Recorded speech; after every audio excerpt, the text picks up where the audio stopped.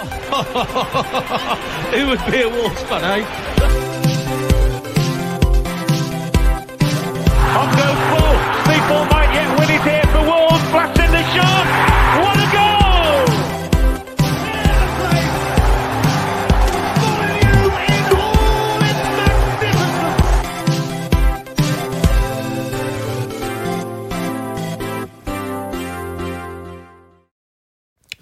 This is an advertisement from BetterHelp Therapy Online. We all carry different stresses, big and small. It could be from work, stuff going on at home, or just from supporting a football team you flattered to deceive, and as the bed sheets have always said, let us down. We often bottle up these stresses and try and keep a lid on them, but when you do that, it can start to affect you negatively. That's where therapy comes in. It gives you a place to get these things off your chest, get down to the root cause, and figure out how to work through what's weighing you down. Therapy is there to help develop positive coping skills. It's not just for people who have experienced major trauma. It's about empowering you to be the best version of yourself. So if you're thinking of starting therapy, why not look and give BetterHelp a try? It's entirely online, designed to be convenient, flexible and suited to your schedule. With over 1,000 therapists in the UK already, BetterHelp can provide access to mental health professionals with a wide variety of expertise in mental health. Our listeners can get 10% off their first month using the code betterhelp.com/wanderers. That's better, HELP.com/wanderers. Let's get back to the show. Hello and welcome everyone to today's episode of Wolves Fancast. Joining me today, we've got Stu, we've got Tom, and we've got Josh. Fellas, it was a 0-0 draw against Brighton, obviously, but I think our luck's starting to turn against the blue and white stripe curse. Let's get right. I was going to say, before we get right into it, big thanks to everyone who's tuning in live on YouTube. Look forward to seeing your comments throughout the show.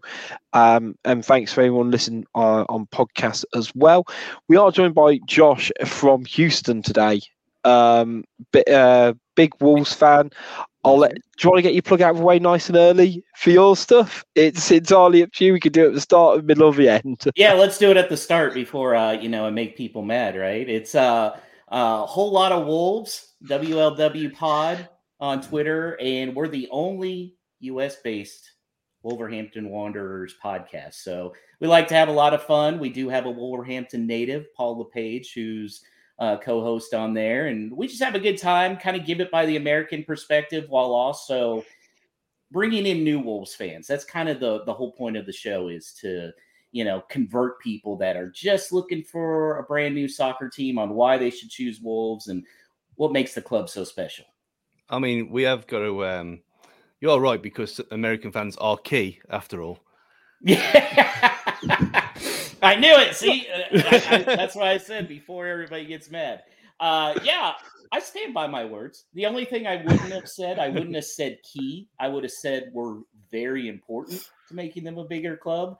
But I do. And for the most part, I've gotten a pretty positive reaction from a lot of people as far as like, yeah, they get it. They get that Americans. And I think there's a lot of people that are more intrigued with how Americans find Wolves as their club. And I love being part of the pack, man. For the most part, Wolves fans are really awesome. I mean, we're considering we spent 5 minutes before the show started talking about American football. And me and Stu are very much into our American football in particular, and I find it fascinating. I don't really care where fans are from or how long you've been a supporter. I don't think those things necessarily define how much of a fan you are. Great comment from YouTube. Over and under 2 minutes, Josh to get Americans banned from Molineux.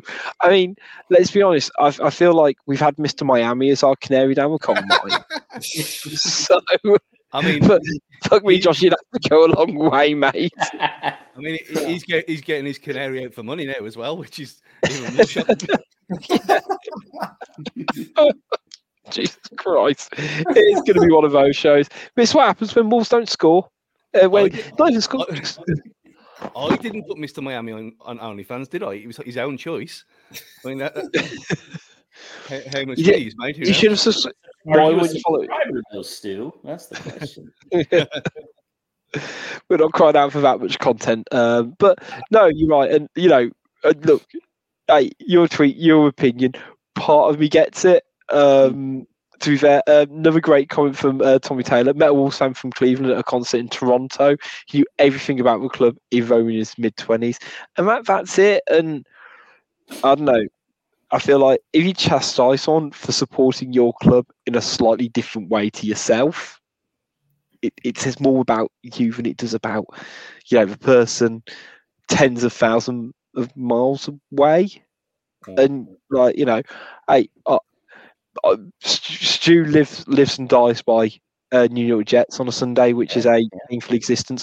I have the same emotional conflict with the Indianapolis Colts, who, unlike Stu, who is just used to the misery, I at least get my hopes raised on a regular basis. And, but I think the fact that Wolves have got these clusters of fans in different areas of America, and they've done initiatives out there around fans, and I remember seeing, was it last year they did sort of a big meetup in Chicago and had like George Ellacobi?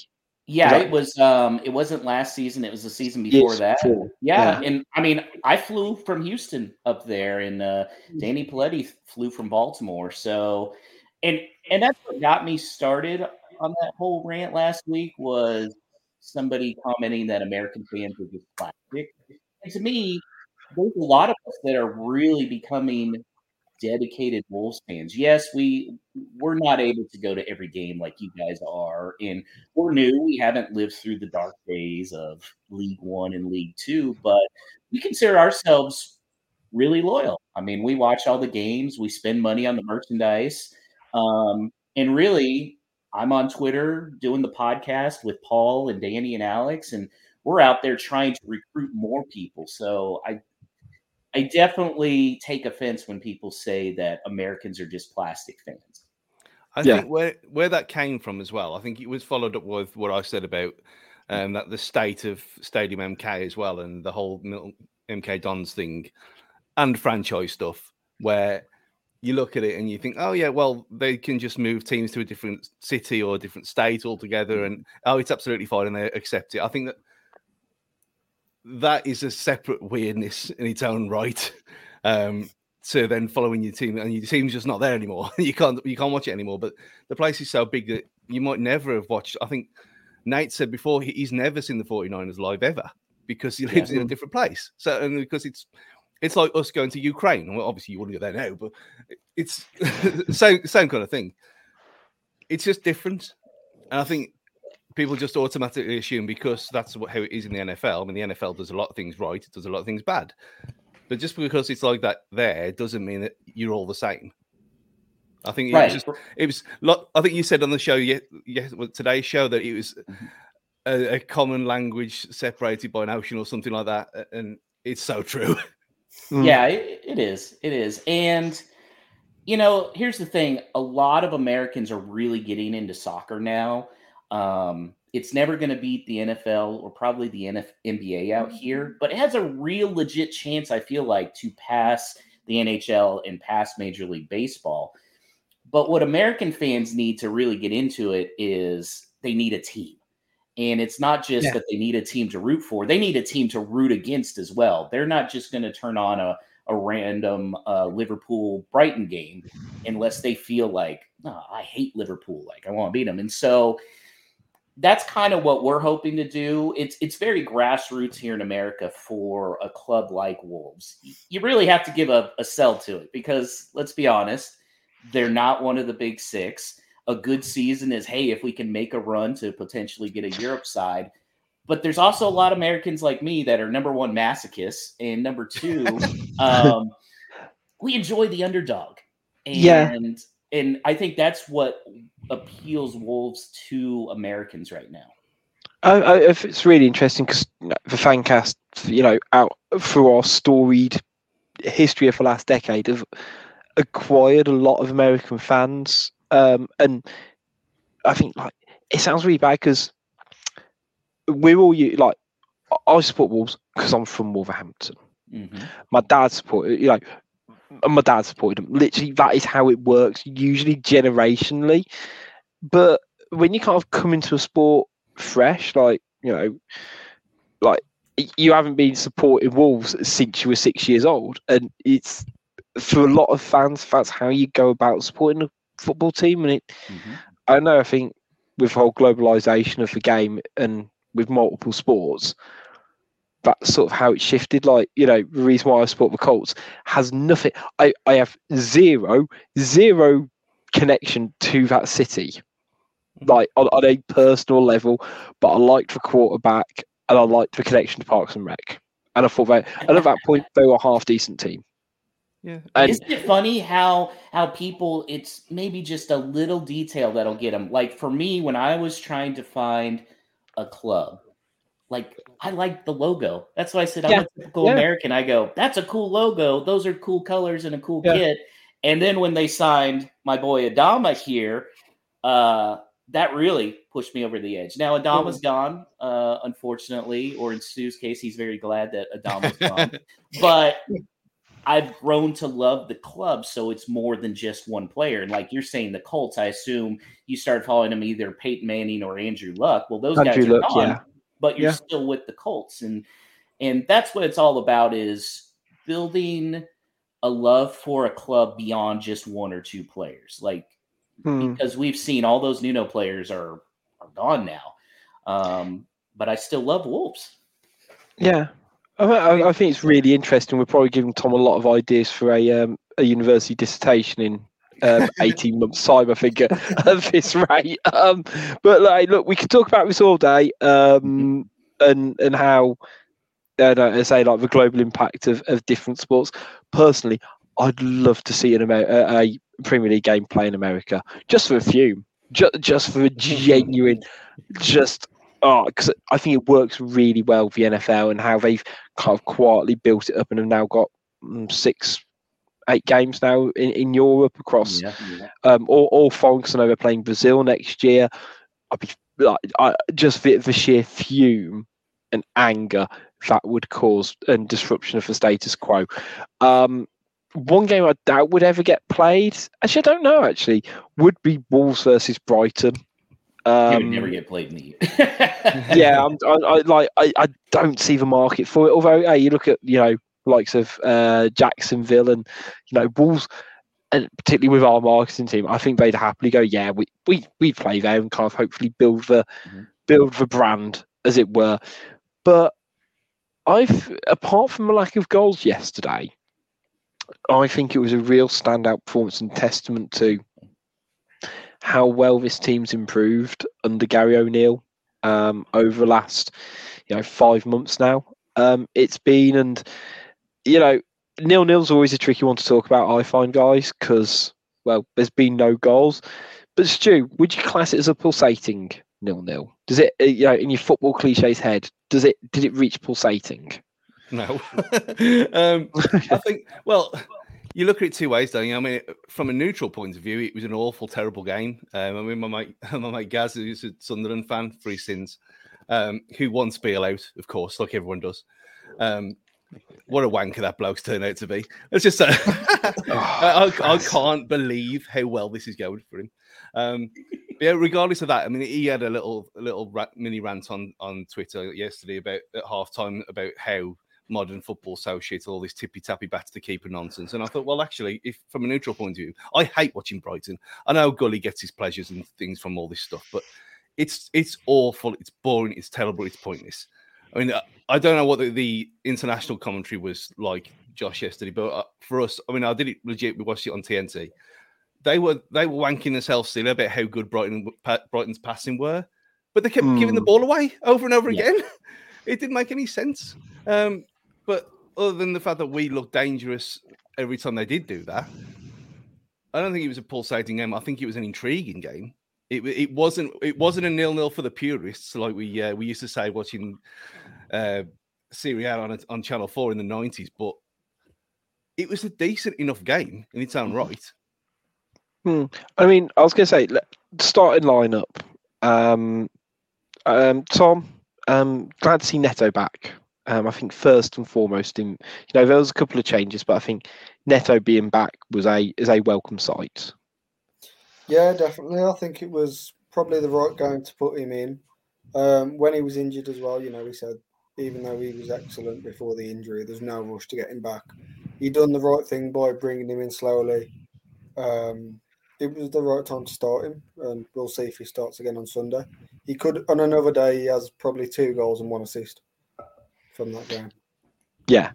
I mean, like he looked back to Neto pre-injury pretty much, and I think that's always the worry with Neto because it's taken him a while to come back from injuries, and I get it because they've been bad ones, whereas this one's not been as severe.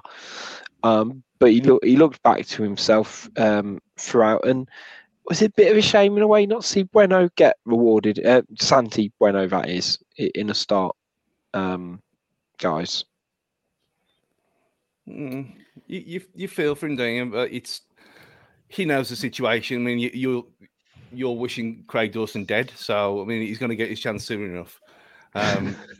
But I just think for a game like that, I think you need all the leadership you can get, especially with how resilient and disciplined everyone was. And for all the in the world, his English is not going to be that great yet, is it? So I think I think for certain games it makes sense. I mean, I wouldn't have any qualms about putting him in against terrible championship opposition on Sunday. No problem whatsoever. But I think where you need leaders and you need a bit of organisation, Craig Dawson's going to be your number one all day, every day.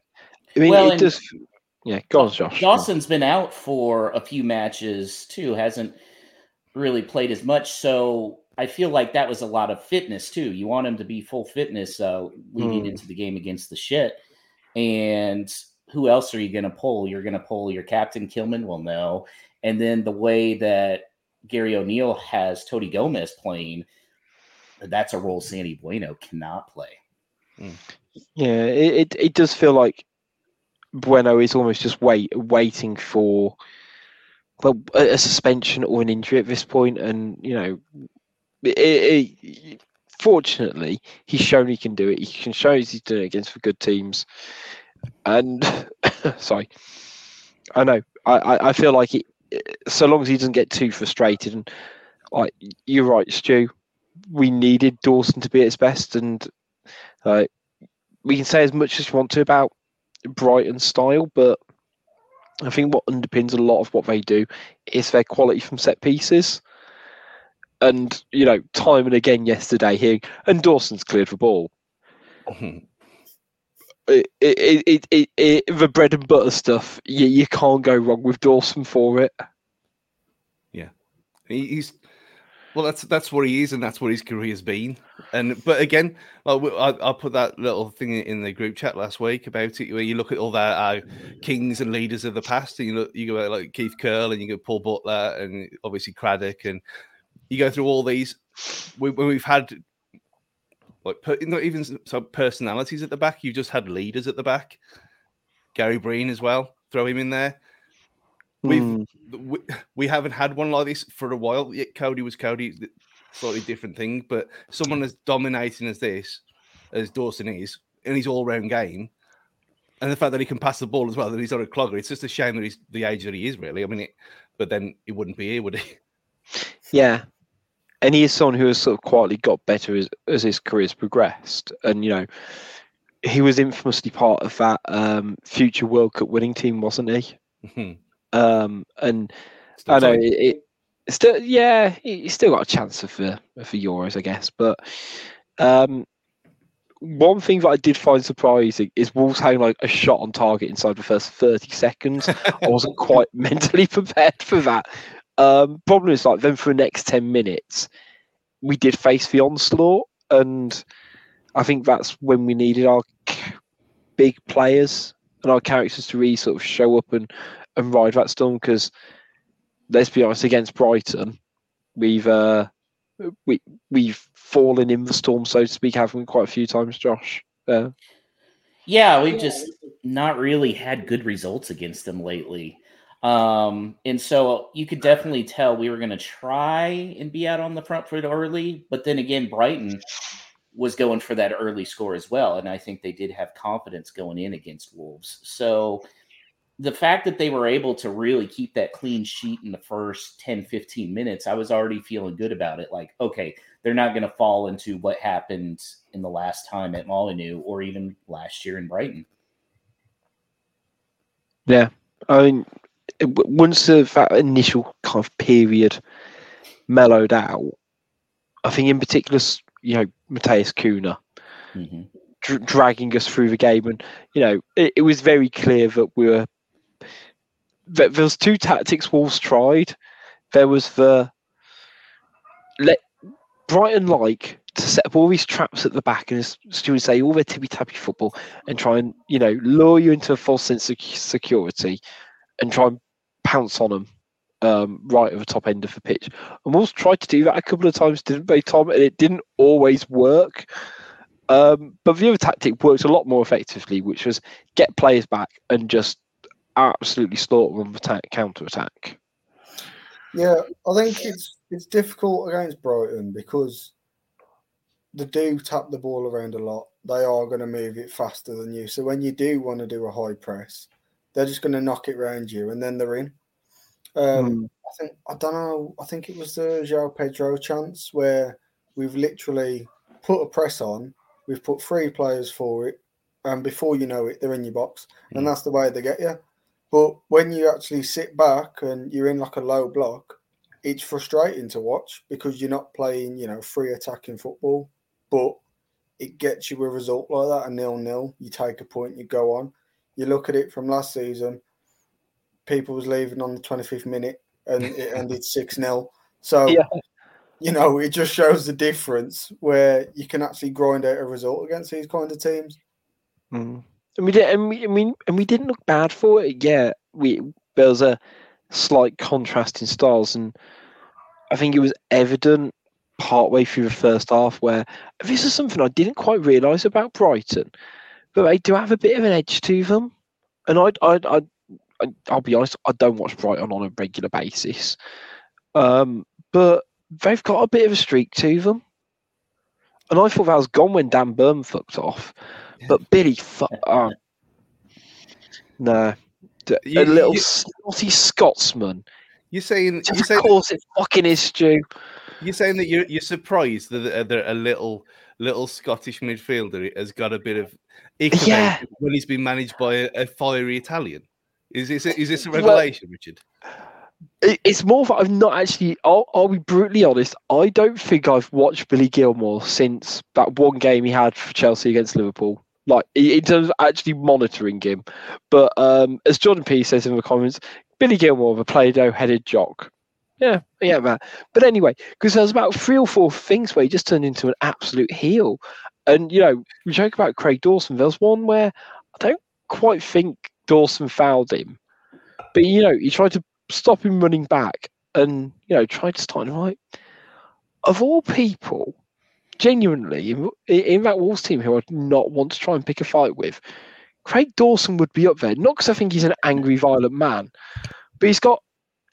Stu, you'll appreciate this. I feel like he's got dad strength. I was going to say old man strength. Old man strength. Yeah, like he doesn't need to hit the weight to be the size that he is. Yeah, he's well, it's just he's just a solid presence. I think that's the sensible way to describe it. That you wouldn't mess with him, and if you did, you'd know about it. Like I feel like if you I don't know. I've already gone for one wrestling reference. Let's go for 2. Like if you tried to hit him with a chair, the chair would just break on him and he wouldn't move and he'd just kind of look at you. and you'd realise your mistake. But anyway, I should go on to sort of the tactical bit. But for one particular on Cunha, and no, let's be honest, Cunha made the absolute most of it, claiming he'd been elbowed. But he still did a very, very fucking blatant block, right? Mm-hmm. Yeah. Even if it's not an elbow, he stopped him from progressing. Obviously, Cunha might have felt, a whack of the hand or something, and did exaggerate it a little bit. But I think it's more to the point. He's running towards the goal and he has been blocked off and he's had nothing for it. You know, everyone's going to be frustrated. I think the problem there was, though, at the end of the half, you know, he's got his booking. He hasn't touched him, but he's got his booking. It's not going to move. Nothing's going to happen from it now. He's got the booking, end of. So many of our players have tried to drag him away from the referee, and he has not moved. And on another day, that can end him, and he wouldn't have been playing on Sunday. Yeah. Thank God Joe Gillett wasn't refereeing. Is he dark? I was legit worried with the US broadcast. They were showing everybody gathering around the referee and Cunha getting mad and Lemina's throwing his hands up, and I was like, Did Cunha just get a second yellow? Because that was my initial thought, and some of us that were watching here in the U.S. were a little worried about that as well. So I was pleasantly surprised to see him come back out after halftime and onto the pitch. Yeah, I was shocked that he did come back out. I thought they would have subbed him just to calm him down, because normally when you get that head up, you ain't going to come down from that terror. It's like, well, you know what's going to happen within 5 minutes. You're going to do something ridiculous and get yourself sent off. Then you come in the second half and nearly score. So I think I tell you what, of all times for that to happen at half time, it couldn't have happened at a better moment for us. Or for Cunha, because I think at one point the ref almost looked like he was reaching back for his pocket. And I was like, has he talked to himself? Because, again, the second one where he got booked for persistent infringement, I believe, was what he got classed as. I'll be honest, I know that's what I think he got classed as, whether it was the bookies or the stats people. Bearing in mind, he also got marked against 0 fouls as well. So I don't know whether the persistent infringement was for complaining, maybe, but that would be dissent. Well, it's Jermaine Genius' one thing of the whole night where he says, "What does that mean? Does that mean he's being annoying?" Well, that might be true. It might have just been in the ref's ear from the start of the game. Speaking of the TNT commentary, I don't know if it was Genius. It might have been the main commentator talking about Pedro Neto and him mentioning a bit genuinely golden. We saw glimpses. We saw glimpses of Pedro. I remember watching Pedro Neto at Lazio, and he showed promise there, and he's really developed at Wolves. Josh, do you know how much Pedro Neto played for Lazio? 55 minutes. 55 minutes. Total. Over 5 appearances, 55 minutes. And the commentator on the UK broadcast, he'd seen that potential. And you know what? Knew it. But to be fair, I haven't looked this up, and no one's actually questioned Adam Summons on this. He does do foreign stuff a lot. Stu, it's 55 minutes. He's made 5 sub appearances. It's clearly bollocks. But it wouldn't surprise me if he came out and said, "Well, look, I was doing this game. That's what I did." I mean, I'd love it. I would love it if he, had done comms on one of the 4 appearances he made in Serie A or in the Nations Cup, I think it was, for the 5th appearance, the Coppa Italia. Because Stu, we've both seen enough behind the curtain now to see, the commentator's notes. So he's put, previous clubs. Braga, Lazio. Ooh, Lazio's got a good name to it. No, I'm not having it, Stu. I'm not having it either. Well, I think someone just ask him. Yeah, so we should. Someone who actually did impress me last night, and yes, Dawson did, and yes, I have a slight agenda long term with Wolves that I think he should be phased out. Someone who did surprise me playing well was Matt Doherty. Mm-hmm. Playing left wing back. I think that's why Tom's modelled his whole look on Matt Doherty. I think let's get this out there. Andy was supposed to be on tonight, but Andy hates Matt Doherty, so I think that this is probably why he chickened out and cried off, because there was nothing wrong with him. He didn't do anything wrong, and he hasn't for me. He hasn't done anything for a few weeks. Yeah, we lose, like Gully said on Twitter earlier. You obviously lose going forward because he's obviously right-footed and he can't bomb down the wing, and he's old. But he did make that. He did make that run in the first half. Was it in the first half where he ended up sort of in the right centre forward position effectively? And you're like, how's he ended up there? Yeah, and he scored goals for us in that position before. Obviously coming from right wing back, but he's got pace. He just can't. He can't dribble the ball down the left wing, obviously, because why would he be able to do that? So from an attacking point of view, we null and void. But how badly Hugo Bueno's come back? What do you do? Do you either play someone who's massively out of form or still broken, or you play Matt Doherty, who's been fine and defensively excellent last night? It's a no-brainer. Yeah, I mean, I was going to say with regards to that, it was about 5 minutes ago, but I believe Algeria are behind at half time. So as it stands, they might be out of the African Cup of Nations, which means next flight home. And he's here for the Albion game. Would he play though? I would think he wouldn't start though. I'd love him straight in, but I can understand why they might feel apprehensive because it's Tuesday now. He's probably not going to go straight home. He might, it'd be cutting it fine, wouldn't it, for a player we do have options there. But as Jordan says. On YouTube, big shout out for everyone contributing. Doc does a job, always has done. You know what you expect with him. Don't get the hate. I agree. I disagree a little bit because of that step down in particular. And I think also, we do view him as a right wing back primarily, but we give him a lot of credit. Other areas don't always give him the credit it deserves. But Nelson Semedo yesterday, he earned his 8 out of 10 from the Express and Star. So this is what happens when you bully people online. You wouldn't have done that without me. Bullying works, ladies and gentlemen. But I think the Semedo form has got something to do with this because obviously people hate him anyway. They're never going to change their minds regardless of what we say. So I think with him being so excellent and he's got to be up there for player of the season without taking a piss. He has got to be in that conversation because he's so solid. He's a 7 out of 10 every week at least. And you look at his numbers for everything, and he's always up there. And I think because they can't have a go at Semedo legitimately, they've got to pick on someone else, and they can't pick on Tommy Doyle because he's young and small. So and he he plays well most of the time. So we're going to get Doherty's an easy target. We hated him before, but then when we sold him, we wanted him back. It's all nonsense. It's the same people as well. So we know where they are. Fuck off. I mean, I'm thinking particularly yesterday the last ditch tackle, but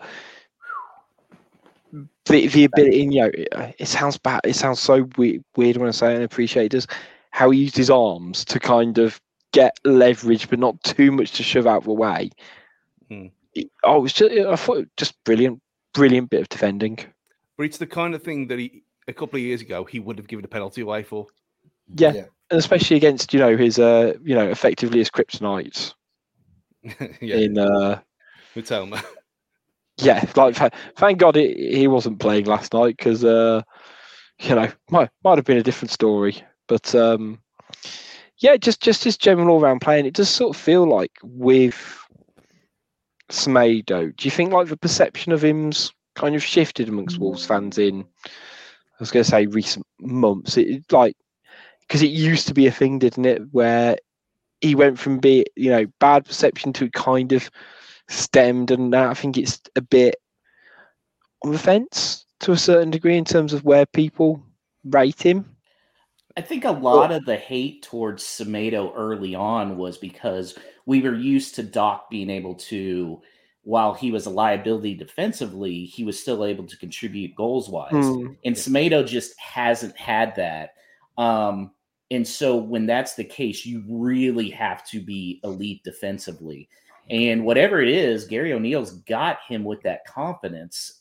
Like you said, a tackle like that, he's definitely given away a penalty. in previous years. And just to have the confidence to make that tackle, considering all the VAR issues that we've had as well, that takes a lot of confidence. I mean, we say this. I've not actually shared this yet with the group because I saw it earlier and I decided not to do too much commenting. Great shout out from Paul on YouTube. Anyone knows football understands Semedo is a very good player, which understands why Liam Green doesn't like him. So potentially, I have actually found Liam Keen's YouTube handle as well. So last week on our show where we talked about Wolves beating Brentford in added time, bearing in mind Semedo scored that day. Mm-hmm. You might remember it was like only a few days ago. We got a comment on YouTube from Old School Football. Poor old Semedo had to take some stick, probably because he's useless. Does he care about the stick when he's on £280,000 per month? Do you know what upsets me most about that? It's the use of the per month. Yeah.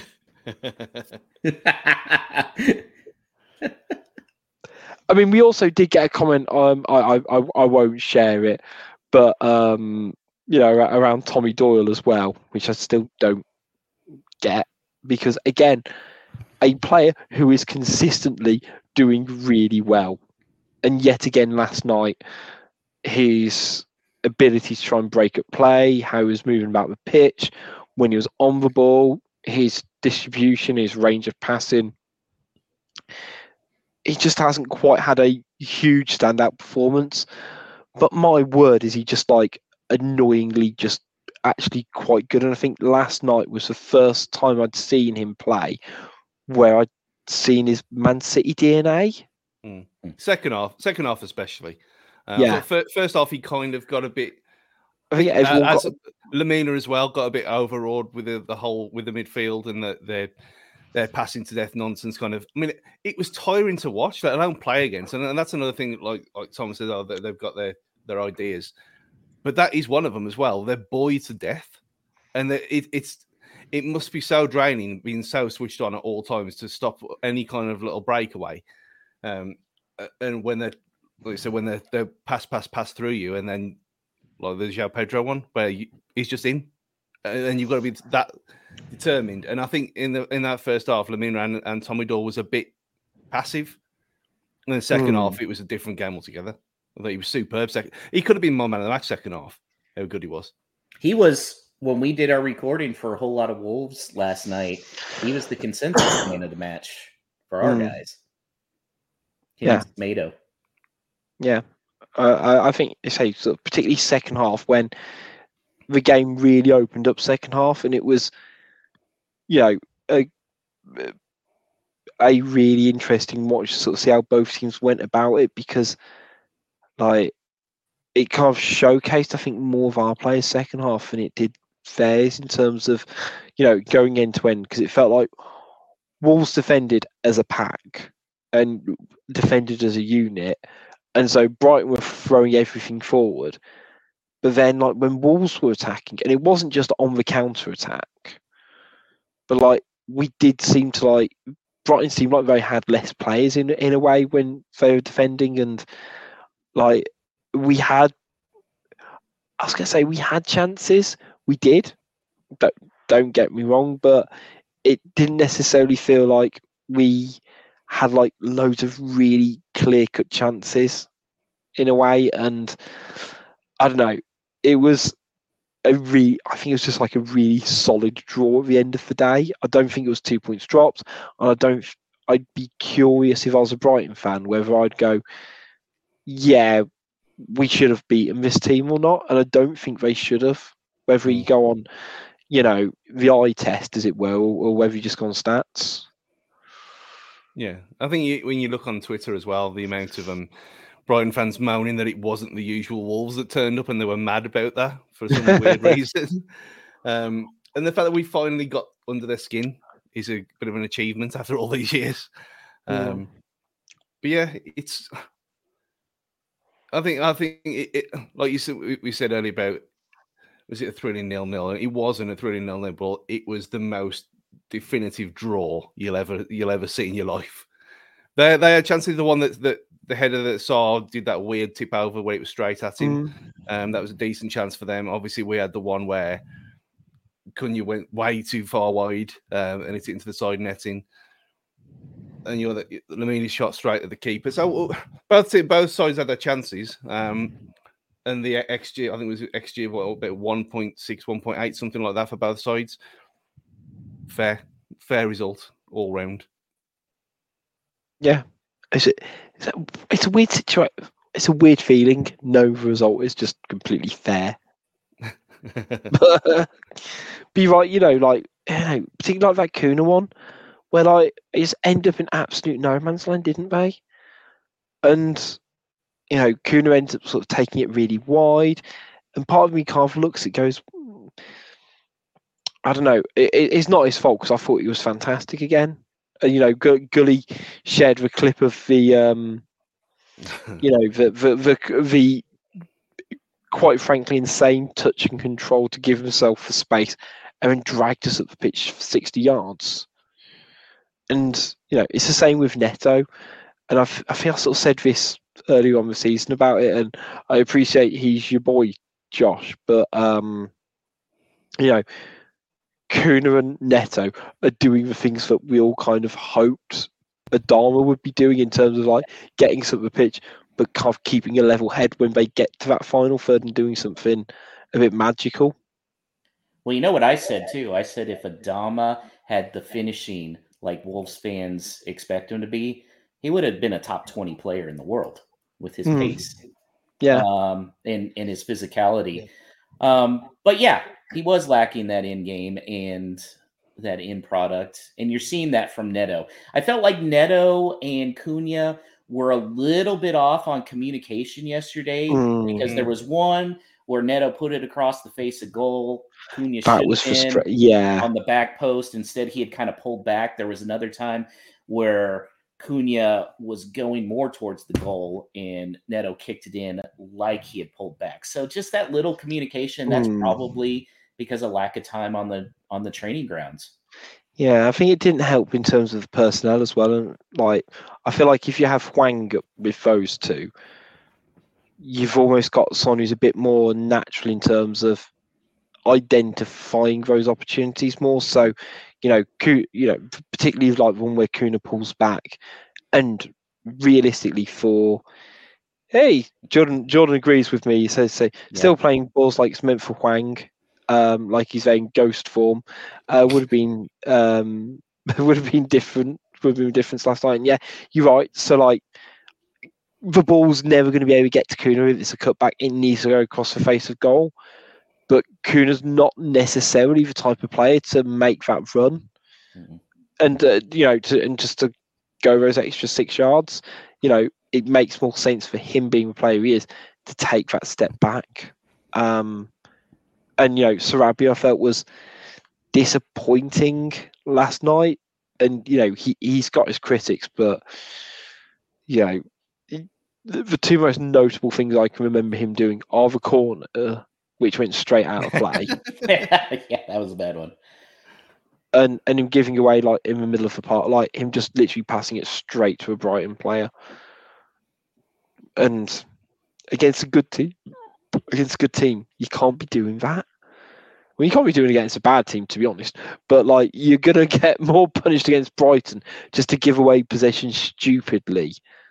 It was it was nowhere near a play. It was just a horribly weighted pass. And I feel like in my head, I don't quite know what type of player Sarabia is. He's been here a year. I don't know.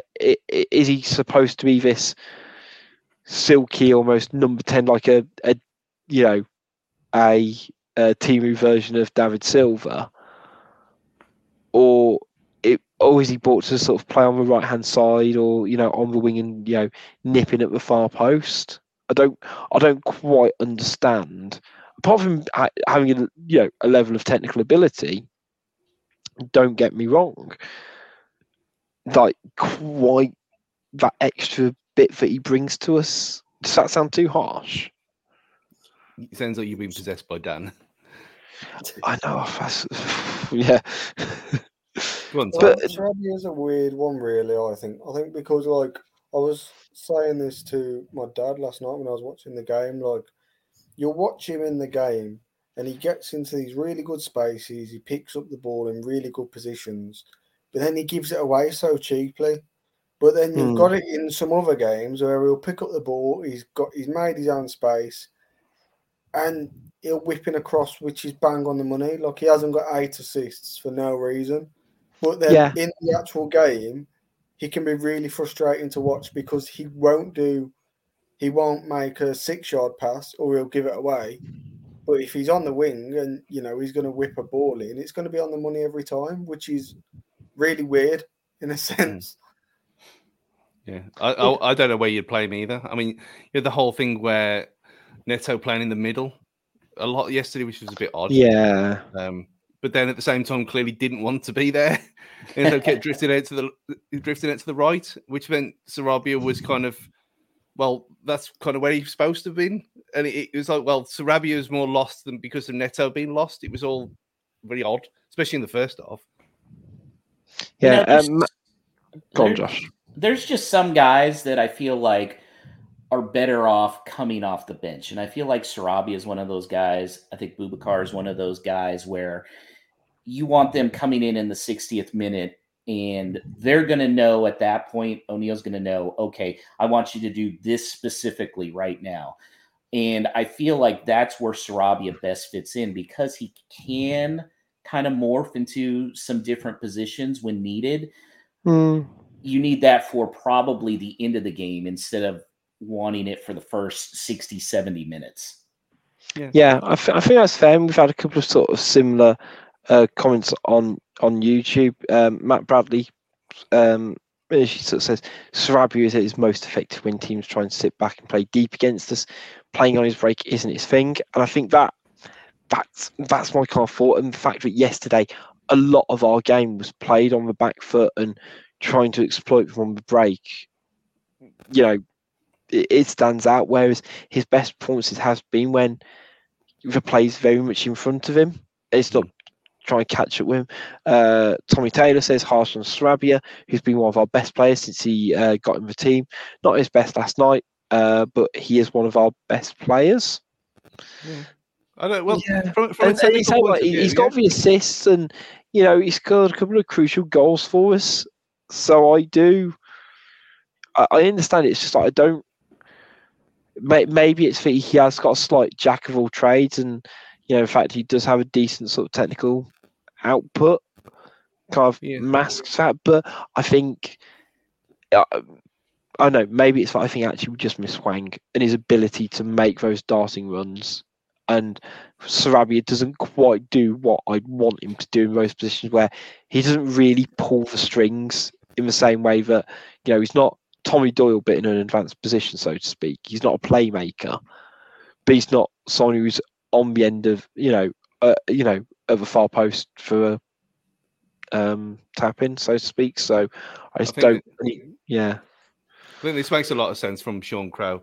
Sarabia versus bottom half sides and Bellegarde against top half. And he's got a point because you look at it and we've never had depth.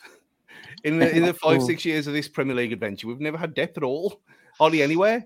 So to actually have players who can play better, who can be selected for certain sides and not others, it's a foreign concept to us because we're not used to it. But finally, we might actually have the chance to do that. And you've all just said that. You said it, Rich, about him against, and like Tom said, against teams in a low block where.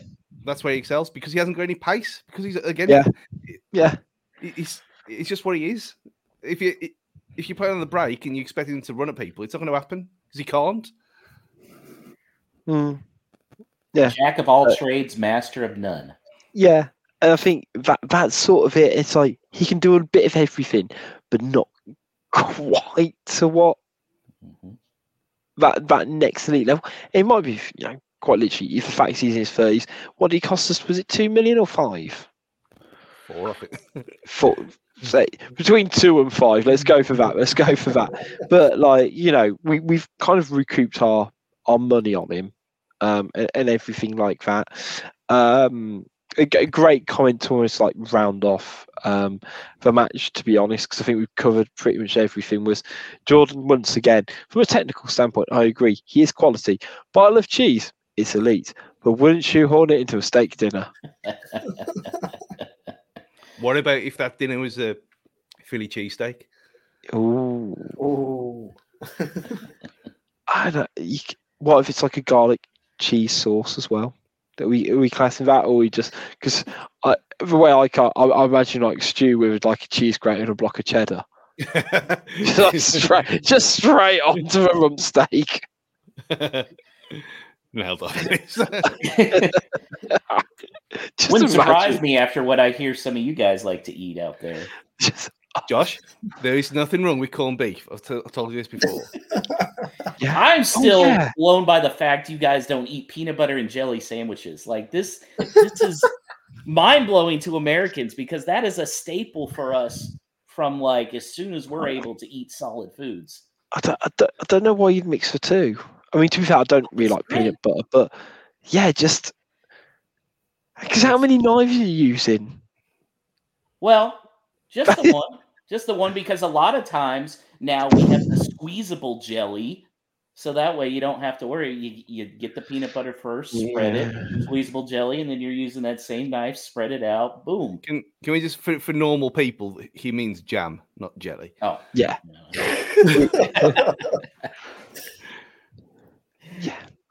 For years, I literally did think that you were eating like jelly, as in our kind of like kids' party jelly with peanut butter on bread. On bread. Oh, I was probably about 30. I was probably in my 30s when I realised that that's not the case. That's not what they mean. Why is my sandwich wobbly? Exactly. It still makes more sense. I had a peanut butter and jelly sandwich this weekend. It was great. Exactly, Georgie. Roundtree's jelly and sandwich. Oh, wonderful. Right, let's quickly talk about the game of the weekend, because it's felt like the Brighton game was almost not even like a build-up game, just something we wanted to get out of the way so we could focus on Sunday. We are going to be doing a specific preview show on it, so we're not going to dive deeply in it. I'm really curious, and like I've joked about it pre-show, that today we've got 4 people of 4 different ages, places, and things like that, different perspectives on what this game means. And in particular, Josh, we talked a lot about American fans and stuff like that. What's sort of your take on the game, really? Obviously, sort of since you've been a fan, we did play them during that COVID spell, but nothing particularly recent beyond that, I guess, to really kind of get a greater impression, really. So, yeah, sort of what's kind of your perspective of it all? So we had 3 people on our show recording last night who have actually been to the Black Country Derby. And that really helped us Americans that are kind of brand new get a feel for what it is. The only kind of comparison I can think out here in the U.S. would be like college football, where we have Alabama, Auburn, Ohio State, Michigan up north.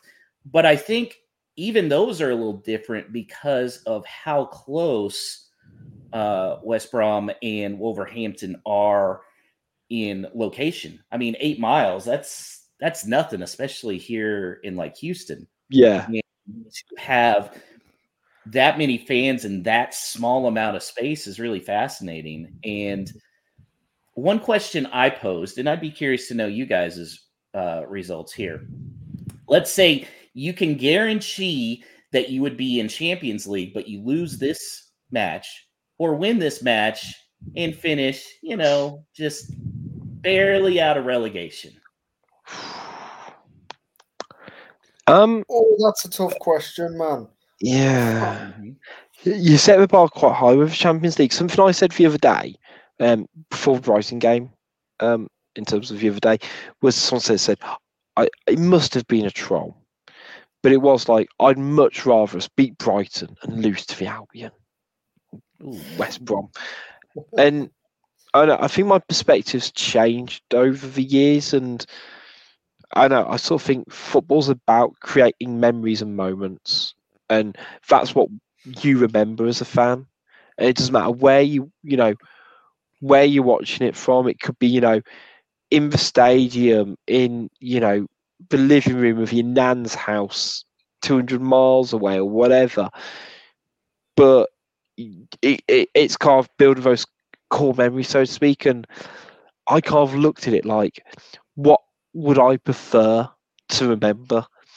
Us beating Brighton in a game that's not inconsequential, but in the grand scheme, it's 1/38 of our football season, in a game where, in a season where we are looking relatively mid-table mediocrity, the ability for us to climb 6 places is pretty slim. For us to climb down 6 places is fairly slim as well. But the memory of us beating our deepest, most hated rivals is something that would stay with me for a long time. It's kind of how I justify it. Throwing in, oh, well, actually, you know what? A Champions League run is enticing. But, just getting there, it's great. And we go, oh, it's a brilliant season. There is something to sort of say. Yeah, it's tough. See, it's tough. Yeah. It's tough. Beating the Albion is quite big. The fact that it's even a question just shows how important this match is, because a lot of people would just be like, oh yeah, I'll take Champions League. I don't care if I lose to my rival, if I'm going to finish top 4 in the EPL. So the fact that it's that much of a struggle to you to think of really gives people in the US an idea of how important this game is for the locals. I mean, if you're saying, if we ever got in the Champions League, I would bawl my eyes out, man. The Europa League theme was different. It was there, but it wasn't obviously the same. Watching old ITV in the 90s and the Champions League theme being there, and it wasn't in my nan's house because she'd already been dead for 3 years. Rich, just bringing that up again.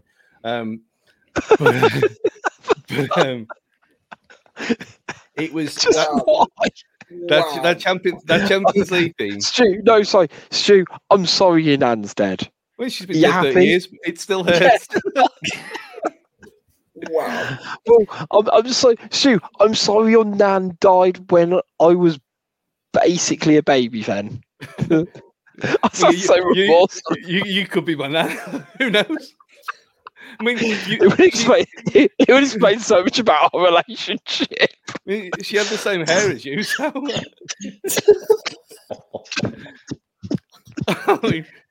Back to normality. I think you've killed Rich. Champions League. They could thrash us 12-0 for us to go in the Champions League. They've beat us all the time anyway. One more beating from them doesn't bother me. We're used to it now. I've had the whole blue and white curse thing going for years. I wouldn't care if we got that. But anything other than that, no. It's just Europa League, no. They get beating them once just to shut them up. Going there and winning 5. If we got 6, it's not going to happen. But if we completely dominate them and just beat them 1-0 or 2-0, they're still going to have 5-1. That's never going to go away. So I was there. I left at 4. We're never going to live it down ever. So, and even this time they're in the Championship now, so they'll always have that over us. It doesn't matter. They've always got to come back, but they're going to come back that they're worse than us historically anyway. So it's one of them things. But it is hard. The fact that I think my first ever home game was against them lot. It was the first home game of the season in 95-96. Ridiculous. Don't know how that happened. 1-1 draw. Then we couldn't beat them. And obviously I was 12 in 96 watching the Ewan Roberts show. Which shout out to him for replying on Twitter. That was quite funny. So I've been there 3 times, never seen us win, obviously. I'll be there on Sunday. If it happens, I've got Monday off. So the liver can recover all day Monday. But yeah, it's Champions League is the only thing I'd say I'll swap a win for. Everything else, not a chance. Are you rooting for them to get promoted so that way you get to play them twice next year? I never want to play them ever again. I didn't even want to play this game. I even said that. I said when everyone was wishing it into reality, I went, "Do not do it. You know what's going to happen." And then it happened. I thought, "Oh well, fuck it then. Well, why not? Let's think positive thoughts that this curse can be broken." But I don't want to play them ever. I'd rather play them never, ever again. I'd rather be in League One or League Two and just piss about down there being sad and depressed and never face them ever. That would be perfect. See, I think that's another difference in America. And it may be because we don't have that ingrained hatred for them. Is a lot of us Americans would kind of be fine with them coming up just to get the experience of those playing them twice. But I totally get where you're coming from. Like, especially if we can get a win here and then the shit can just stay down there forever, then you would always be, hey, we got the last one. I mean, it's that bad that some people won't still shop at Tesco because it's got blue and white stripes on the bags. And it's on the club card, it's got blue and white stripes on it. They won't shop at Tesco. This is it's not hyperbole, it's a fact. It's like how I mean, it doesn't mean anything to you, Josh, but Asda in Glasgow, there's one shop in the certain part of Glasgow where the sign that's normally green is blue because Rangers fans won't go in it because of Celtic. It's that bad. And when you get things like that, this fixture means, I mean, the whole Cunha thing, it seems funny, but you can Burnley, Blackburn, you can go any derby, you can MK Dons, proper Wimbledon, any derby in the world, it matters more to the people involved. It doesn't matter if it's glamorous, which this one is most definitely not. But again, it's the only derby that I can remember for a long, long time that's kicked off in the morning. That says everything about it. Yeah. I'll say, what time's kick off for you if it's 11:45 our side? It is 5:45 for me in Texas. It's going to be early. Again, we're not plastics. We're waking up for that. We're going to be excited. Danny Paletti, it's 6:45 for him. He's already talked about he's for sure shotgunning one beer. But he'll probably be convinced to do more. And that's Danny Paletti from Baltimore Wolves. Yeah, I respect that a lot. Well, that seems like a very nice point to end the show because we will be talking about the game in full, giving it the preview it truly deserves later on this week. Thank you so much to everyone who has tuned in live, has watched it back on YouTube, or has listened via podcasts. We will keep you up to date when the next one is due. Will most likely be sort of Thursday, Friday this week. Make sure you keep up to date with all things Wolves Fancast, of course, at Wolves Fancast on all the usual channels. Until next time, though, it is goodbye from Josh. Yes, whole lot of Wolves right there. I love it. Oh, fantastic. It's goodbye from Tom. I haven't got the same thing that Josh has, but but I was going to say, but do make sure to check out Tom's blogs on the website as well, because they're great and they deserve you to read them. And of course, it's goodbye from Stu. Goodbye, everyone. I'm not going to do anything. Listen, No. Keep people in suspense. I was thinking I can now fit back into the gold trousers for Sunday. Let's just say that. I don't know if I'm going to do it yet or not, because I'm obviously Kev had a bit of abuse for his little gold suit the other day on Twitter. I'm not. So I think I've been beaten forever. So you have. Can the gold trousers make an appearance on Sunday? Possibly. But I will also be getting up at 5:45 in the morning. But that's to drink Banksy's at home first. just Stu's not going to remember most of the game. Drinking Banks is in your yellow pants. Who'd have dreamt it? Who'd have dreamt it? Anyway, and it's goodbye for me, guys. We'll see you all next time.